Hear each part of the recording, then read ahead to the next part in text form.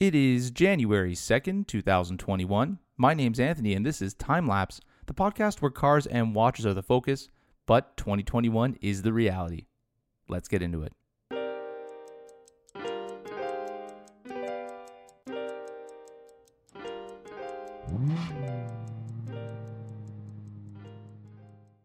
Happy 2021, everybody. Welcome back to Time Lapse. Anthony here again, and I'm so happy to be broadcasting out on January 2nd. I am welcomed today by a special guest and fan of the show, Andrew. How are you, buddy? Hey, Anthony. Good. How are you? Very good, very good. Another guest on the show that we met through Red Bar, kind of similar to Mark. And of course you're a fan of both cars and watches. Makes you perfect to come on the show. And we got a whole whack of stuff to talk about today because it's been how many months since I've seen you? How many months? Jesus. So last Red Bar I attended was actually the one I met you at. That was the one where the Notice guys were in. So probably last March. Oh boy, yeah, that was. Yeah, it was a very long time ago. That's crazy. I remember that was when we had the Notice guys on the podcast, and they had just released the Retrospect 2, which to this day is my favorite model by them. They're a great duo there. But we have a whole, again, like I said, a whole whack of stuff, cars, watches to talk about. But before we get into that, you did reach out to me earlier and mentioned that you want to dedicate today's show to somebody. So I'll let you go ahead. So unfortunately, this past October, I lost my godfather in a motorcycle accident. It's Thanksgiving weekend. It was a beautiful day, and he got into an accident. We don't know anybody's at fault. We don't know what the police report came up with yet, but. He was a complete motorhead. He loved his motorcycles, so I wanted to dedicate this episode to him because he'd be very proud listening in when this does get released if he was with us. For sure, brother. My condolences, and definitely, I know he's listening right now, and I'm sure he's gonna enjoy the show for sure. So kind of a segue into that, or from there, I did want to touch on motorcycles, and I'm a big motorcycle nut. And when you had mentioned this to me yesterday, it kind of struck a chord with me. I'm actually selling my bikes because of how dangerous they are. It's real, and yes, there are ways to ride safely. Of course, there are. There's definitely strength in numbers, but I found myself often alone out on the road at the picturesque times, which are dusk and dawn. It was just too much of a strain on my loved ones, and like even more importantly, even if I always made it home safe, thank God, but at the end of the day, I was alone, and that time spent alone, it just wasn't worth it for me anymore. So I am actually selling. I have one motorcycle and one Vespa. I call them both motorcycles, but I'll be selling those, and it's kind of a turn of the page. A lot of the show has been about my passion for motorcycles, and I still love them. I still think they are the ultimate expression of like man and machine, but it just doesn't fit my lifestyle right now, and that's why I totally understand, and I feel for you and your family, man. It's a thing I think a lot of people struggle with when they own the motorcycle, and may he rest in peace. Thank you. Yeah, and you know what? Thankfully, he wasn't alone. His buddy, he went to actually go fix his body cam. So his buddy went up 5 minutes up the road to their next, I guess, checkpoint they have, and then 10 minutes went by, and the buddy goes, "What the heck's going on? Where's John?" So he goes back and he saw the accident. But it's, it is definitely strength in numbers, especially seeing what was it? One of those Geico commercials where the guy's actually attached to the bike. It's so beautiful seeing them out in the whip, right? And it's definitely cult following, right? Yeah. So it is definitely something fun, and it is I don't know. I wouldn't say it's a cult, but it's definitely like a collective passion, I guess we all share. Sure. And I've never been on a bike, but I could definitely appreciate them and the freedom that they give.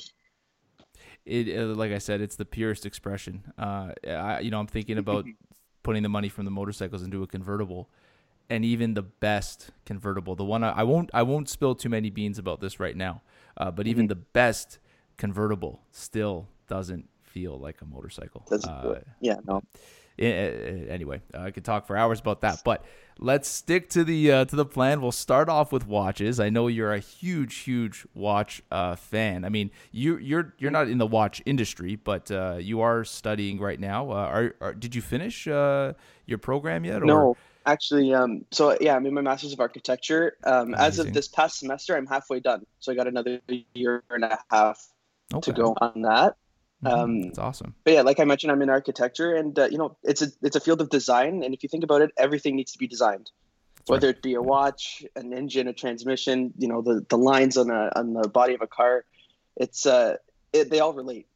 It all relates back to just pure design, and everything needs to be designed, right? And so even the good, the bad, the ugly.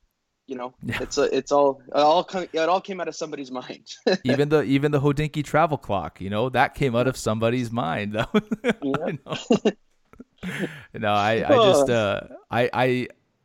love the watch meme, phenomenon that's kind of built up over the last year. It seems like 2020 has been a big year for watch memes, and I don't blame Hodinkee for selling a travel clock. They have an audience who will pay the money for it. They'll do it.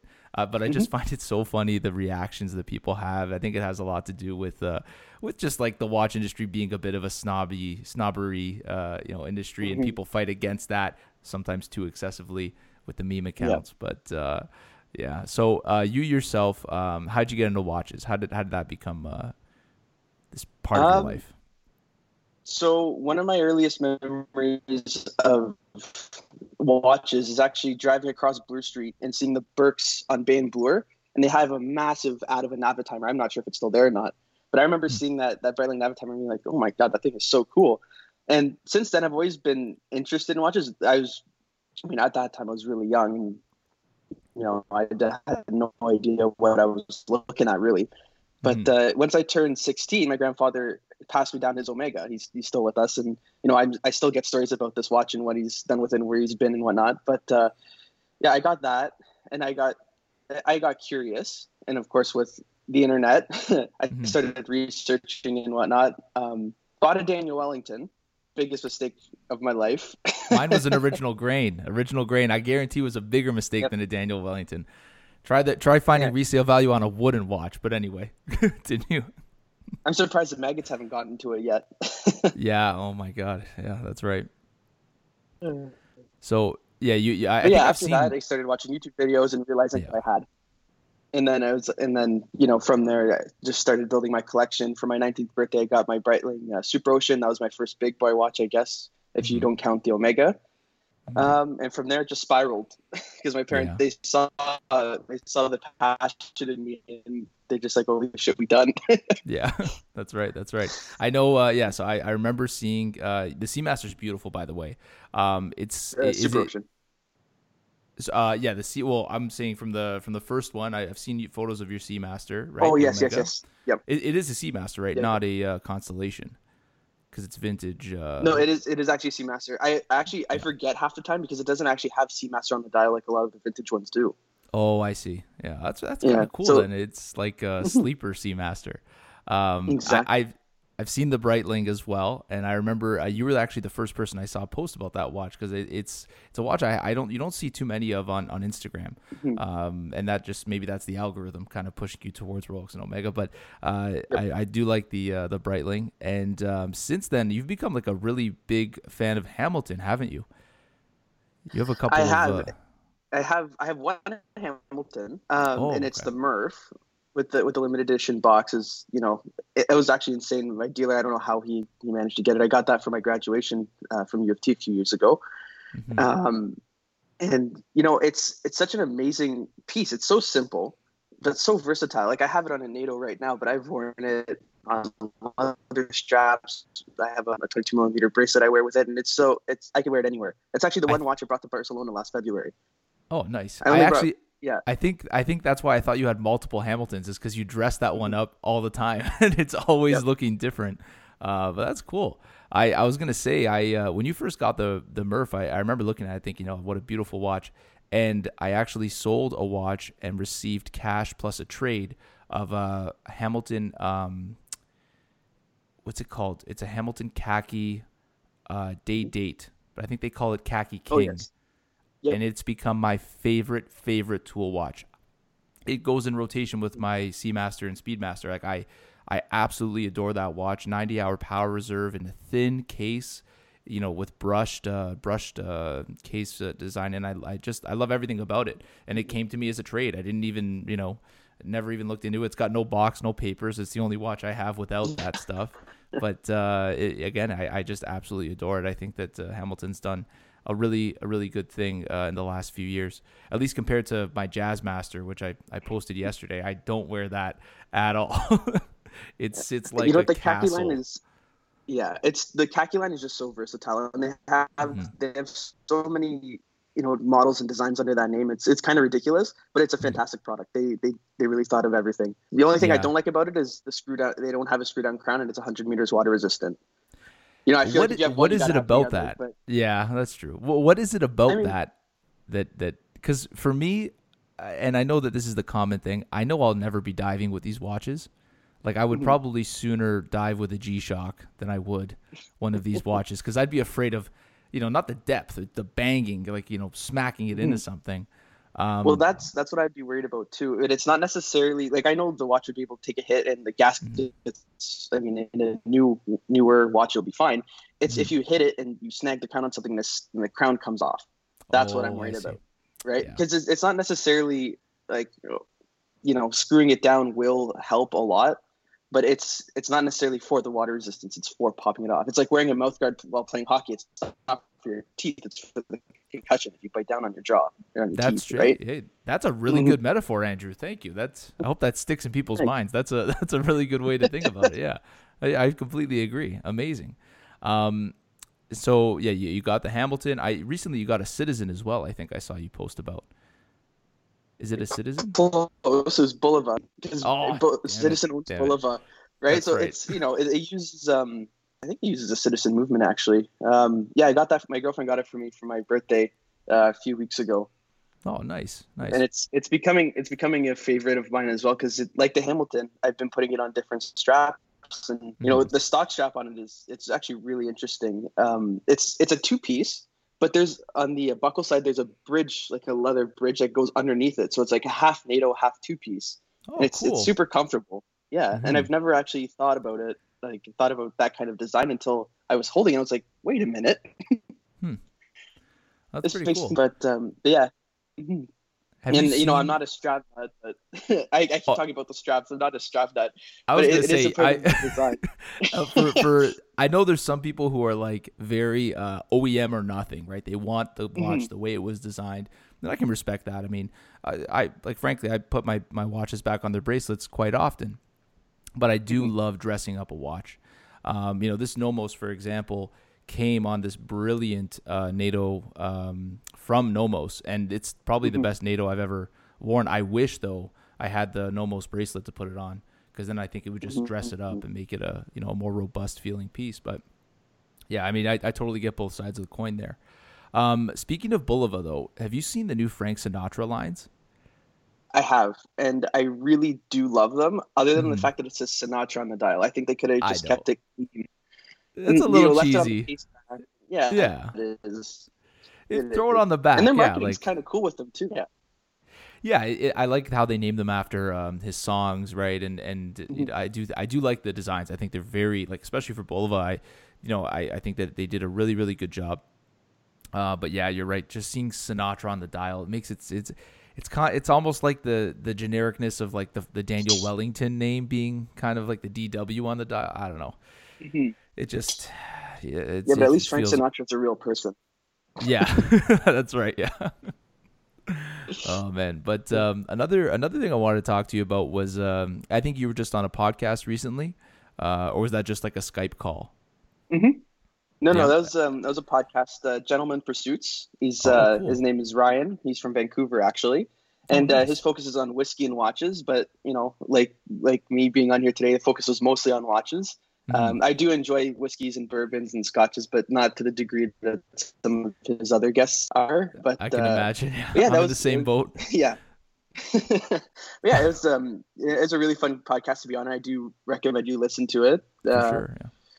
Yeah, it's always a good time with them, and like me listening to your podcast is always a great time listening to you and your guests, and Yeah, I mean, especially miss in Mikey, 2020. but it's a good Yeah, time. I know. I'm actually, if Mikey's listening to this, I'm gonna reach out to him. Hopefully I can have him as a guest on for an episode this year at some point. I'm sure that we have a lot of cars and watches to catch up on. But as far as that previous podcast, I saw you guys coined a term, and I really like it. I think it was called flexology. And if you will indulge me, I'd like to know a little bit more. I think I get kind of the gist of it, but it's a really interesting idea, and I think it's very prevalent right now in the watch and the car community by far. Absolutely. I mean, it just kind of came out of nowhere. We're just talking about kind of the toxicity in the watch world, and similarly in the car world. And so just about people, flexing whatever. I think Ryan used the analogy like, "Oh, here's my platinum Daytona. Like, you got this." Like, nobody gives a shit if you're flexing it like that. And then one of the other guests was like, "Oh, but you gotta put it in front of a nice car," and then holding a cigar. It's just like, it just gets too much. Flexception also came up, right? And yeah. And you know what? It's kind of it doesn't give a good insight on people looking into the hobbies. Whether it be cars, watches, whiskey, cigars, whatever. It gives a very kind of masculine, toxic vibe that nobody really wants to join in on. Yeah, it's definitely it can definitely leave some people feeling out of place. I think I totally agree that it exists in both specific communities. One thing though, in looking a little bit deeper, diving, this is my sociology degree coming out. There's no flexology there. Believe me. But one thing I think that the flexing aspect of it does bring a lot of attention to both industries. The idea that if you've succeeded in what we consider success, that you can treat yourself to luxury items like a nice car or a nice watch, right? And I think they've been masculine icons for a long time. Nowadays, I think I see them both applying to both all genders and sexes. I think that it's kind of what's the word I'm looking for?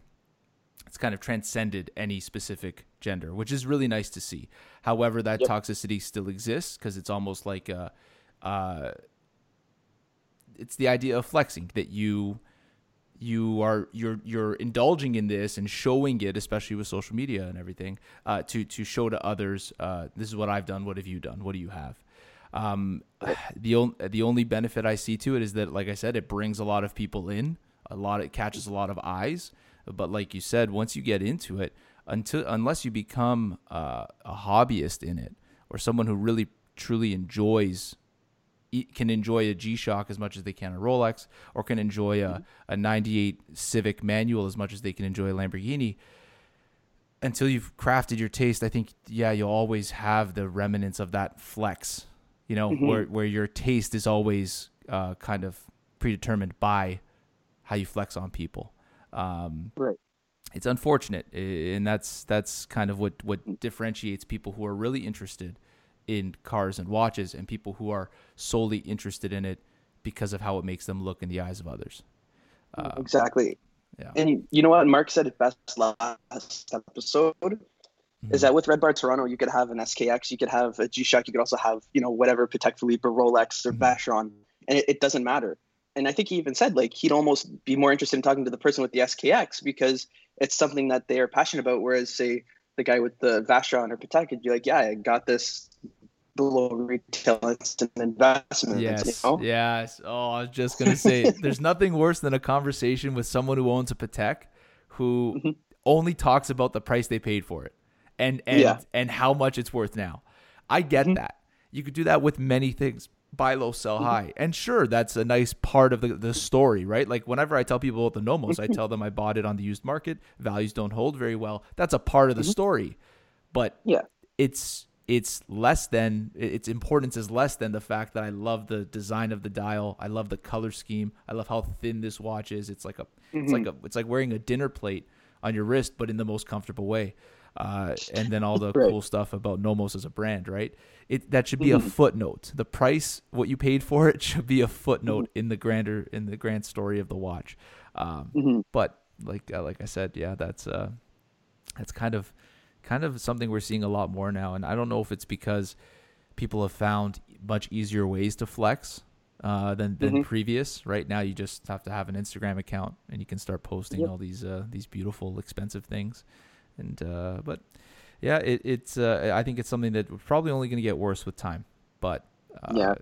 think places like or groups like Red Bar Toronto help you find people, right? Just like it did for us Mm-hmm. that aren't interested so much in that I really want to focus more on talking about cool Mm-hmm. things that bring them joy, things that they can sink passion into. So yeah, that's kind of a depressing way to look at the watch industry in 2021, but a lot of exciting stuff happening. I want to ask, what is your favorite watch right now? And I'm not talking Grail watch; doesn't have to be one you aspire to. Mm-hmm. Just a favorite, something that you truly you maybe hope to own one day, but something that kind of keeps you chugging along. A watch you really truly like. Mm-hmm. I mean, in my collection right now, it's always going to be my Omega, my grandfather's Omega. Yeah. But the temporary ones always they're always rotating around. Like right now, I love the Boulevard Monica just got me my girlfriend, and it's getting a lot of wrist time right now. Also, another one that keeps rotating is the Birchall and Taylor. I don't know if you can see that Yes. very well. Oh yes. It always Yes. it always circles back. It always circles back. I have to tell you a story about that watch. And when you, because I remember when they did that giveaway, right? Mhm. And I remember when you won, my first feeling was like giant jealousy. I was green with envy when I saw that. I was like, how did he win it? It's anyway, but then I started thinking, you participate in so many giveaways. You are like the giveaway king. You deserve to win that piece. I think that is the ultimate giveaway. Like that is, you can never do better than that. It's rare. It comes from two incredible young men who spent years making this beautiful timepiece. It has that cool Grand Marnier, moniker on the dial. Yeah. That is good job, sir. Well done. Thank you. And actually, it's coming up to a year now that I picked it up. I won it a year for my birthday. So actually, sorry, the day after my birthday. So it was the 19th. Wow. We picked my dog up from the vet. We were in the car. I started freaking out. I was like, "What the fuck?" And then my mom's like, "Why? What's going on?" I'm like, "I'll show you when you get home because you won't understand if I tell you now." Yeah. It's too complicated. It's too convoluted. Oh yeah. No, But that is- I mean, as for the giveaways, it's I guess it's just a product of the point of my life right now. I mean, I'm a student. I can't necessarily go and buy, all the watches that I do love yet because I don't necessarily have a career. And yeah, it's a fun way to actually get into it and meet cool people. All the people who do the giveaways. They're very generous doing this out of the kindness of their heart, whether it be a brand or a reviewer, just somebody. Just doing it just for fun. Just be like, hey, you know what? I'm going to do a giveaway. Here it is, right? And eventually I probably will be doing my own. Start paying it forward, giving back. But I let the collection build a little bit before I do that. For sure. Yeah. I want to share with you one thing about the the collection. When I first started getting into the hobby, I had a very modest 5-watch box, and it was just something my mom bought for me when I was younger, and I was still using it, and it was completely fine. It was a nice display, so you could see the watches in there. But eventually, I had 6 watches, so I thought, you know what? For my birthday, I want a 15-watch box. 15 watches. It's glorious. It's in my closet right now. I mean, it's in a storage container somewhere, an undisclosed location. So. I wanted this thing. My brother and my mom, they found it online for me. They got it, my initials AEG on it. I was cursing them when they did that. Now I said, it has no resale value. Why would you do that? But anyway, so here I have this 15 watch box, and at the tender age of like 22 or 23, I said, you know what, I have to fill this box. I have to fill it with watches. It's going to be my goal. Is start focusing on watches while building a vintage motorcycle and doing all the other things a 23-year-old does. Stupid.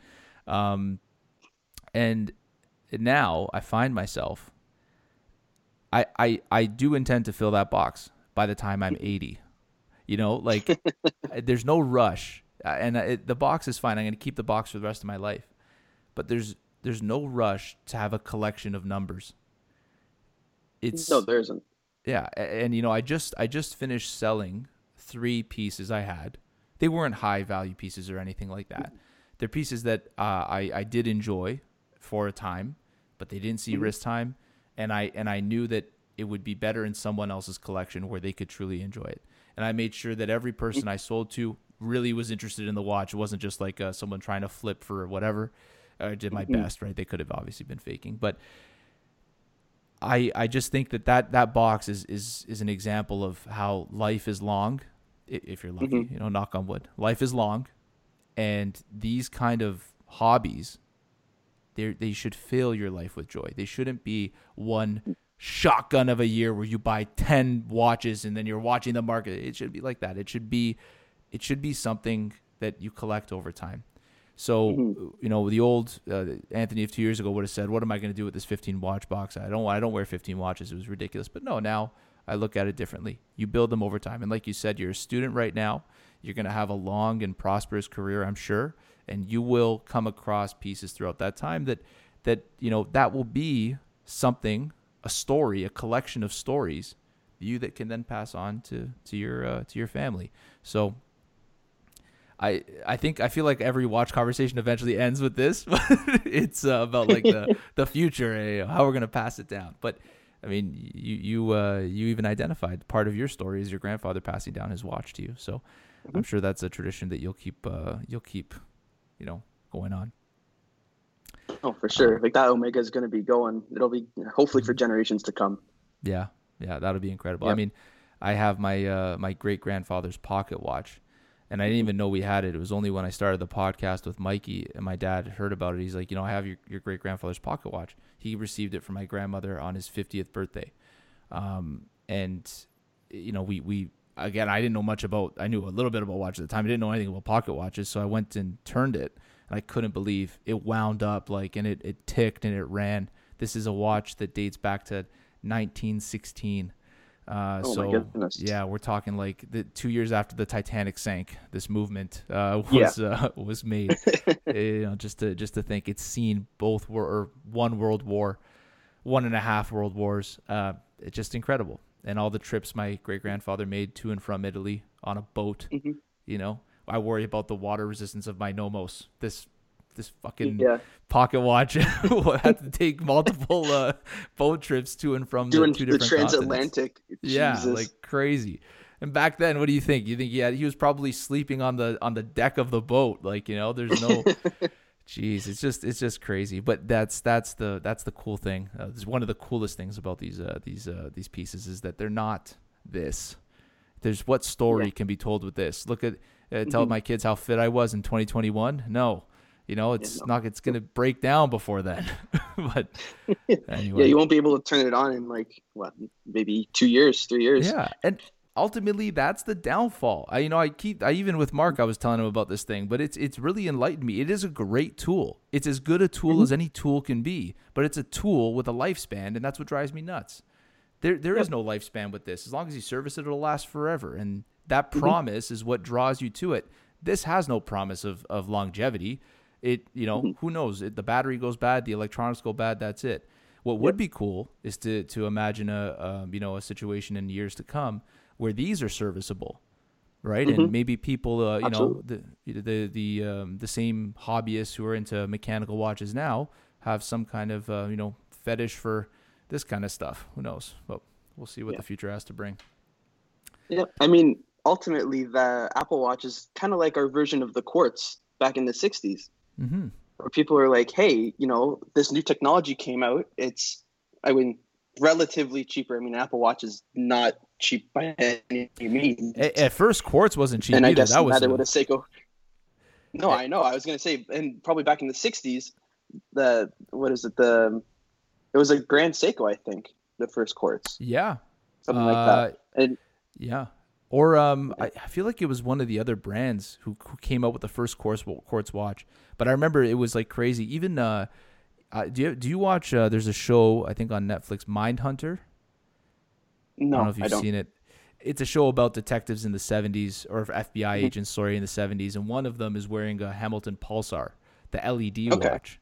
Well, the reason Yep. they chose to wear that watch is because that was one of the things in the 70s that you bought if you were doing relatively well in life. Like it was an expensive Hmm. watch at the time, but now, LEDs, like it's completely you could buy a watch with similar technology for $25 nowadays. It's Yeah. just that technology gets cheaper with time, Hmm. versus craftsmanship is timeless. That's I think always going to be the Yeah. argument.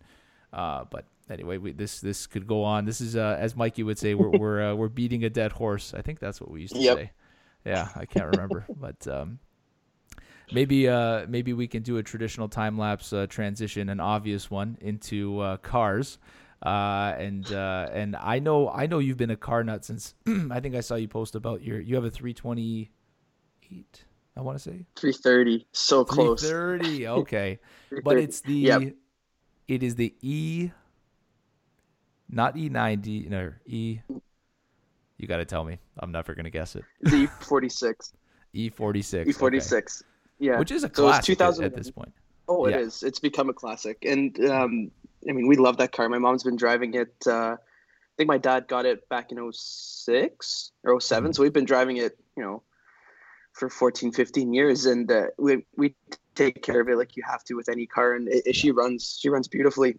A Mhm. few of the bumper clips have kind of failed over the years with just people dinging it in parking lots and whatnot. But it's a fantastic car. It's a Yeah. fantastic car. It's 3 liter inline six. It purrs, and sometimes she surprises us with a little light on here and there. But Yeah. with maintenance like watches, she's gonna run forever. Those Germans really know how to design an engine. It's The an awesome car. redundancy found in German engineering is Hmm. incredible. And Hmm. I spend most of my time around Japanese cars. The Japanese are great at making a product that will run forever with very minimal maintenance.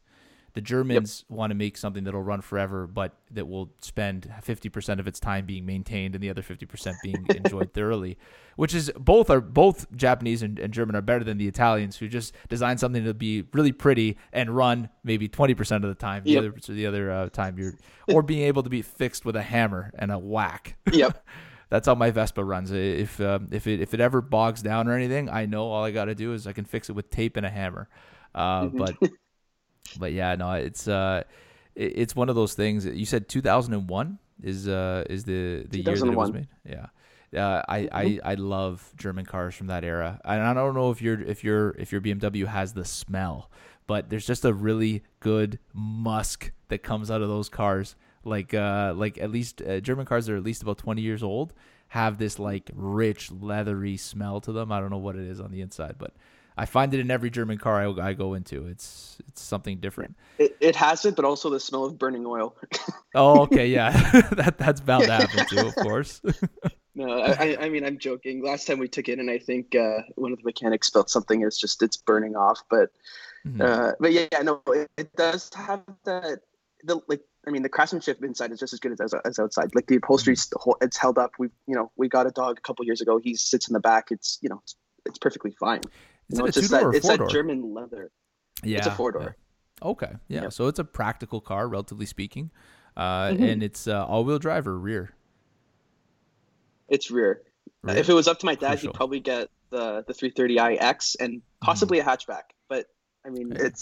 this is going to go into the history of why I'm into cars, because my dad, he for the longest time he worked in the dealership industry. He was Oh, cool. manager, salesman, and up until a couple of years ago, he transitioned into software for mechanics, like estimating tools and Wow. all that good stuff. Yep.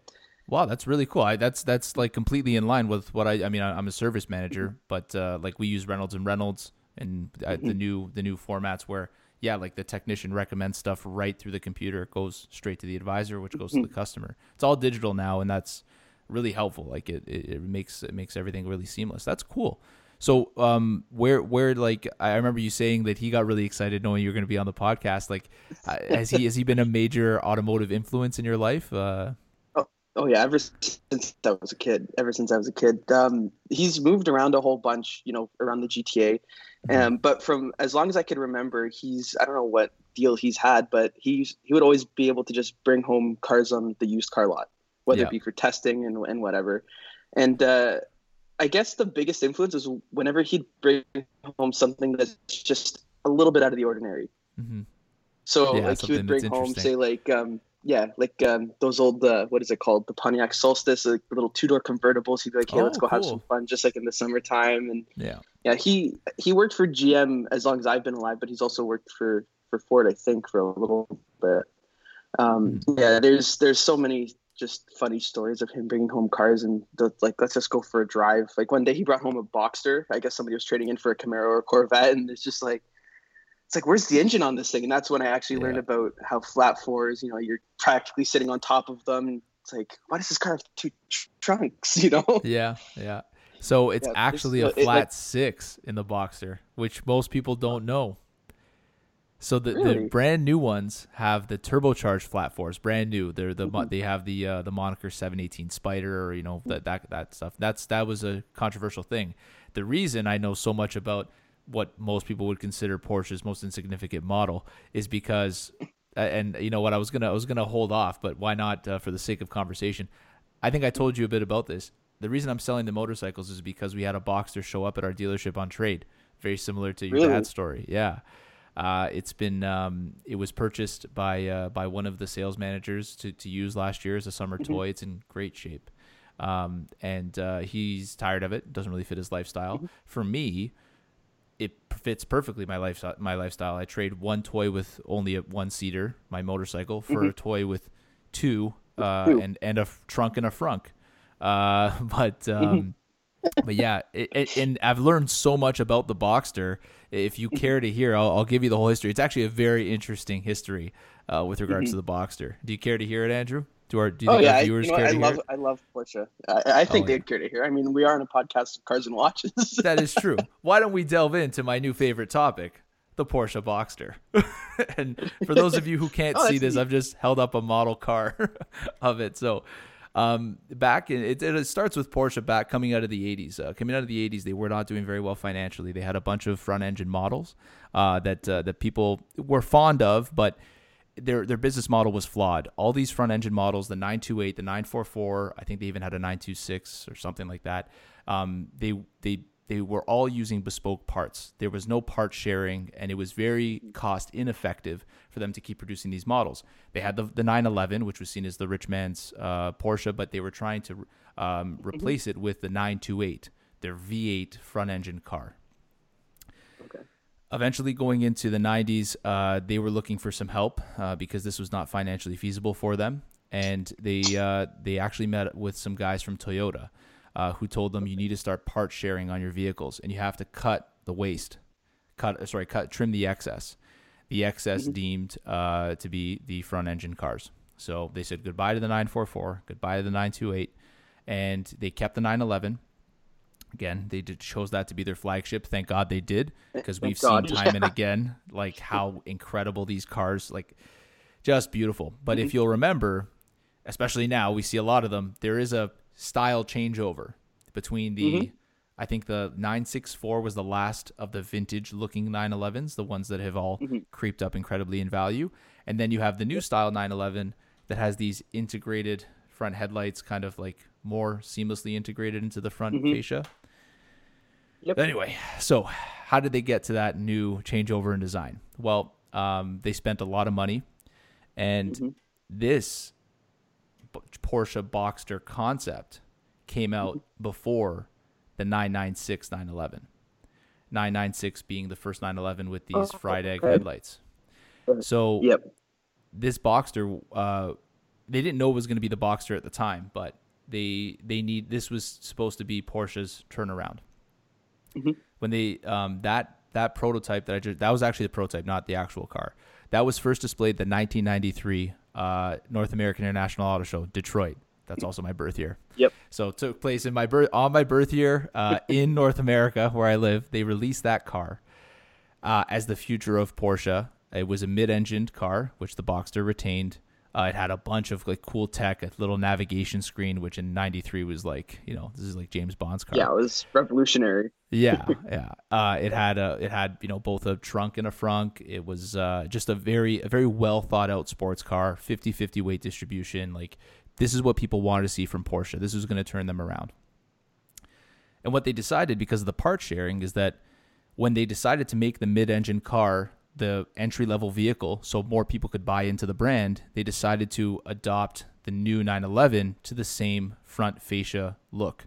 And yes, the first generation was not loved. The 996 is often regarded as, the 911 that people don't like very much because of these fried egg headlights. As you can see, they kind of look like they're, It still was the beginning of the Porsche, I would say, if there's, because most Porsche designs are evolutionary, not revolutionary, but that was a revolutionary design. It was a complete change up. And the Boxster is the most, or at least the first generation, the 986, that retains the raw design, right? We talked a little bit about how everything needs to be designed. This retains the raw design from that revolution, where they said, we need to turn the company around. This is what we have to do. And the most awesome thing for young guys like us, the most affordable modern Porsche is a 986 Boxster. And the only reason people, once you start researching, some people say no, is because of the infamous IMS bearing and some other small engine quirks.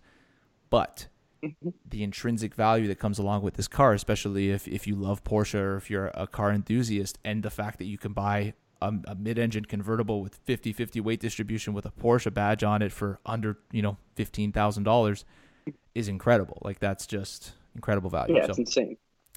Yeah, I've been a Porsche guy since maybe coming out of high school. Like, I don't think I ever really looked at them before that. I'd always been like a Ford guy. My dad always had F-150, so I always thought my first sports car would be a Mustang. And then I became a Honda guy because I became logical. Yep. And frankly, my two favorite brands are Honda and Porsche. I love them both dearly for different reasons. They're perfect representations of what I said earlier about how Japanese design something to run forever with minimal maintenance. The Germans designed something to run forever with scrutiny. Like, you have to keep everything in tip-top notch shape. But yeah.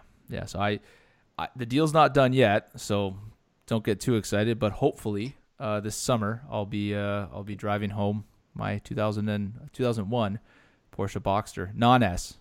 But that doesn't matter. It's manual, and that's all I care about. That's all that matters at that point. Yeah. That's a fun little car, though. Oh yeah. They're beautiful.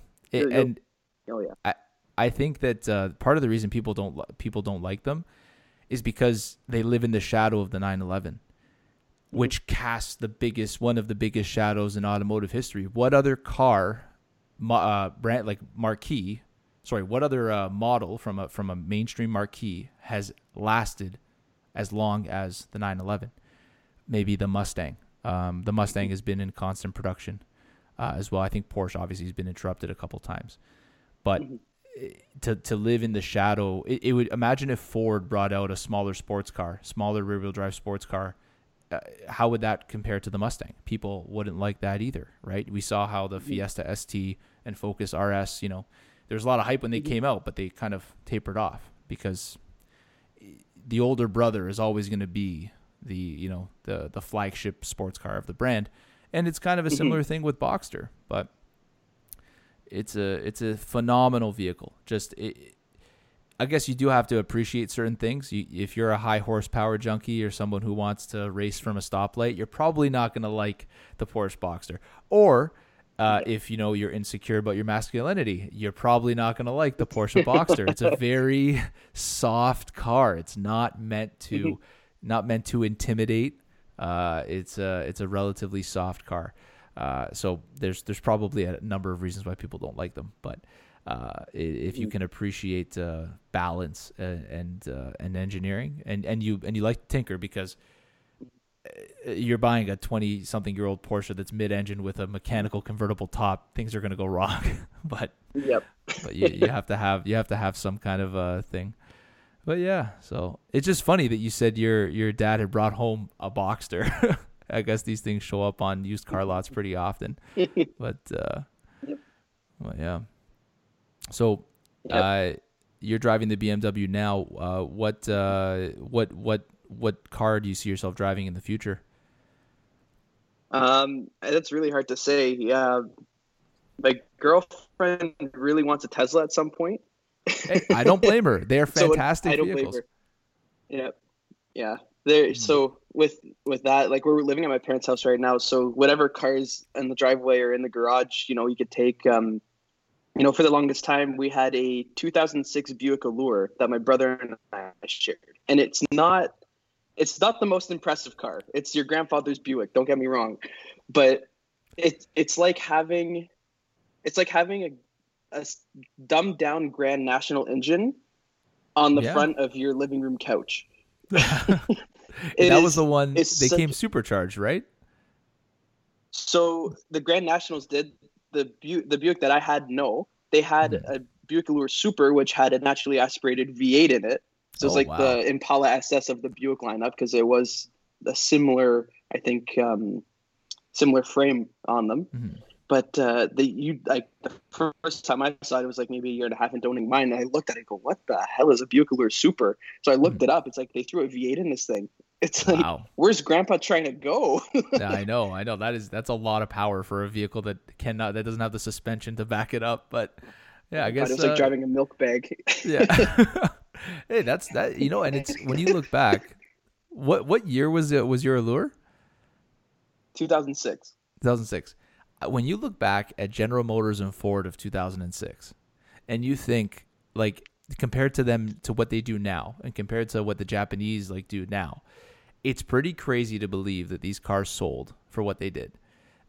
When I look back to the early 2000s to mid 2000s, and the domestic cars that were produced, if you look at them now 15 years later, they do not look good. They did not age well. No, they don't hold water anymore, man. No, it's so weird. And I don't know if it was because hard plastic was in back then, or gray and brown plastic was in. But I also look at Japanese made cars, and they feel different, and German cars as well. Like that 2001 Porsche Boxster that I'm talking about, it has a blue interior. It's cool. It's funky. It's something interesting. It's not just a mess of bland recycled plastic. It's more brittle than a cracker. It actually just, I guess that's just one of the interesting quirks of the automotive industry in the mid 2000s. But it also, in a good way, has brought down the value of a lot of these cars. And there was some proper performance vehicles that came out at that time. I think I was on Marketplace the other day, Facebook Marketplace. I saw someone selling a V6 Ford Mustang, 2006. Okay. So it's the first year of the redesign, for $2,000. It was automatic, sure, but if you can buy a Mustang for $2,000, it runs. Those V6s were pretty underrated. They're meant to last long. They're not performance engines. But at the end of the day, the body says Mustang. It looks like a Mustang. I'm just surprised that the values have dropped that low. That's probably, I can't imagine them going any lower than $2,000. But who knows? Maybe it was a collision vehicle or something that someone had done up and made look okay again. Yeah, it's actually funny you mentioned the value, because that Buick, my dad, he was working our local Markham Buick GMC Chevrolet, and he picked it up for I think $3,000 or $4,000, and it was the original owner, low-ish miles for, it would have been say a 10-year car, 11-year-old car, and it was in perfect running condition. It was amazing the value you got for it. And okay, yeah, it's not a performance car, but it's something comfortable, something reliable, something for two teenagers to zip around in. It was perfect. Like I drove that car down to Pennsylvania with my girlfriend, and it was a Really? perfect car. It was a perfect car for Wow. it. Yeah. That's what it's got to be, man. Like with Hmm. I guess that's the intrinsic value in vehicles. If you can spend not so much money on a used car and take it down to Pennsylvania without issue, that's Hmm. what the freedom that cars provide. People get lost in that when they start comparing statistics and cross shopping. Hmm. But if you get just the safest vehicle you can for the least amount of money you can spend, you're going to be happy because yeah. And I think there's a lot of frugal people out there who have figured out that algorithm, that equation, and that's why you'll always have people servicing these cars because they're just worth the money.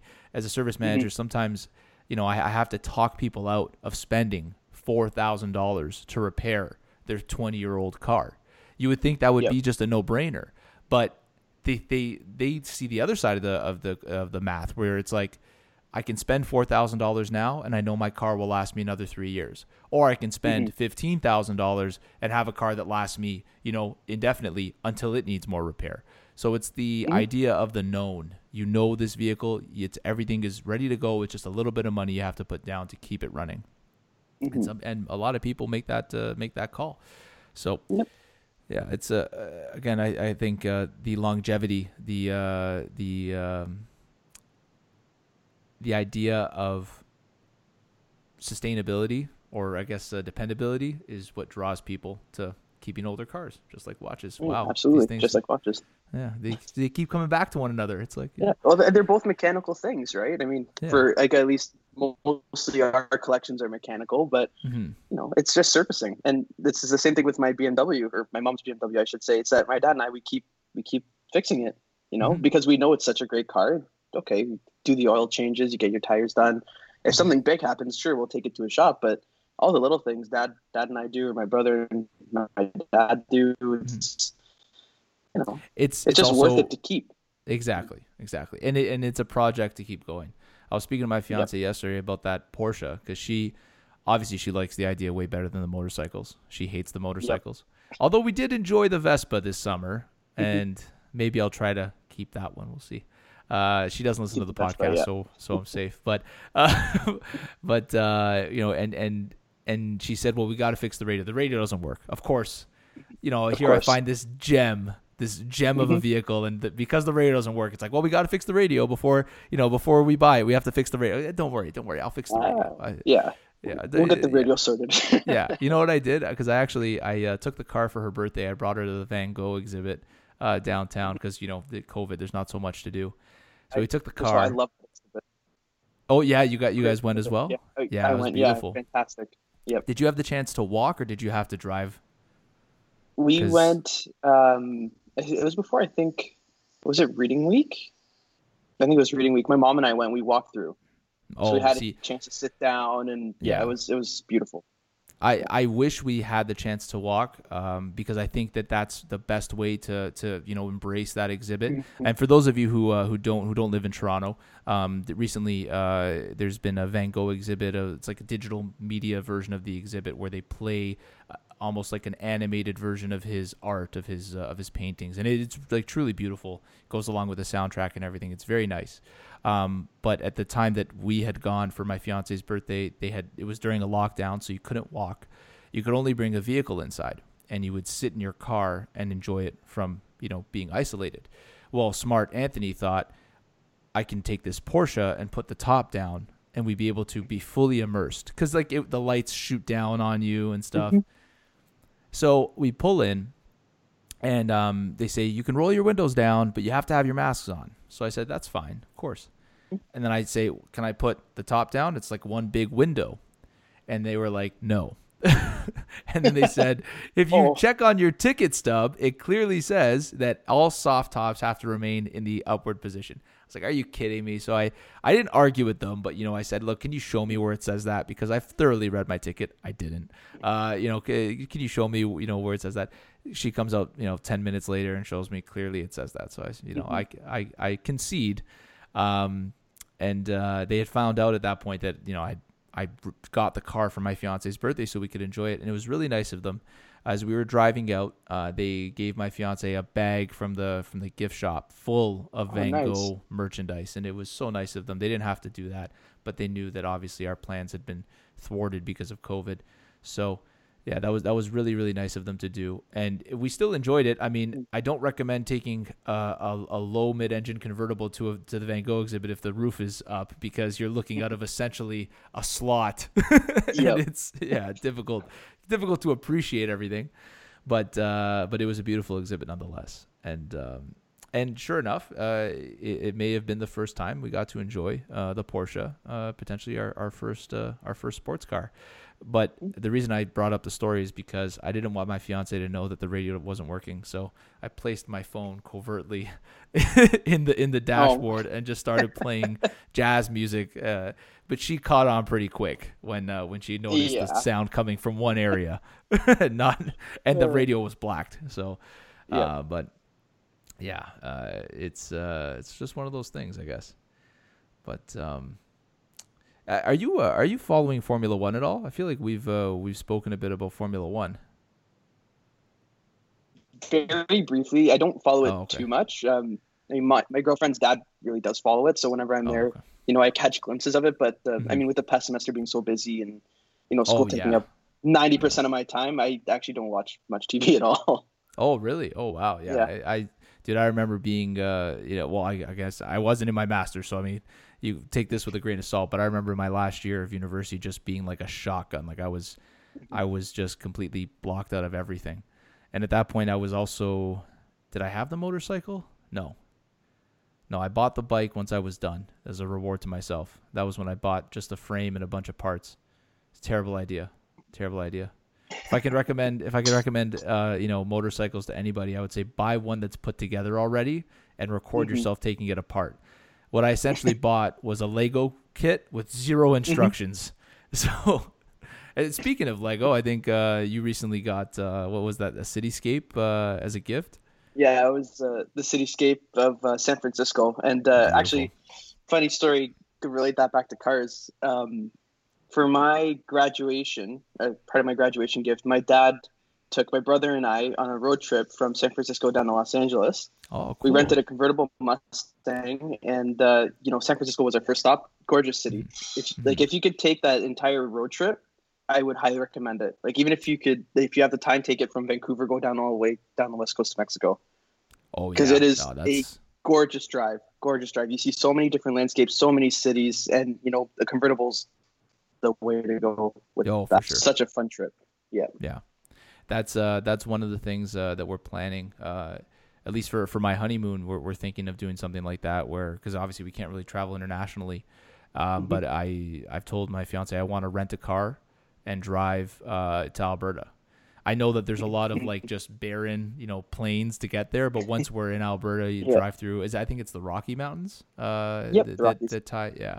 So I'd love to drive through there and just to get that feeling, because I think we're gonna be staying domestic, dude. I can't foresee myself, getting on a plane and flying to Italy, which was our original destination that we wanted to go, or France even. But it's COVID has unfortunately thwarted so many things for so many people. But we're lucky enough to be in 2021. We made it. Hopefully this year's a lot better. Yeah. I'm sure it will be. Brother. Any plans for the new year? Car, watch, or just life in general? I mean, go and finish this semester. It's coming up. Thank God we got an extra week of break in Ontario. Yeah, that's nice. Yeah. I mean, for most universities, so really looking forward to that extra week. But as of right now, just taking it as it goes, trying to find a summer job at a firm somewhere, either in the GTA or Toronto, and we'll see where that takes me. Nice, dude. Nice. Yeah. Well, Andrew, I want to wish you the best of luck in 2021, and I want to thank you for coming out to the show. We're wrapping up on 1 hour. I like to keep them 1 hour at this point. I think for most people, tuning into a 2 hour podcast takes up a little too much time. But it's been great catching up with you, brother. Thank you so much for coming on and sharing with me a little bit about your a little bit of your car and watch passion and enthusiasm. It's a great way to start off the year and on a beautiful Saturday morning. to our listeners, thank you for listening in. And I think you'll be hearing more from myself and potentially Andrew. Maybe we'll have you on a podcast with Mikey, and all three of us will catch up. Hey, that'd be fun. Yeah. But anyways, guys, you know where to find us on Instagram and on Spotify. I'll say once again, thank you to Andrew for coming on the show. Thanks, Ann. Anytime, brother. And everyone have a safe and enjoyable 2021. Happy New Year. Happy New Year.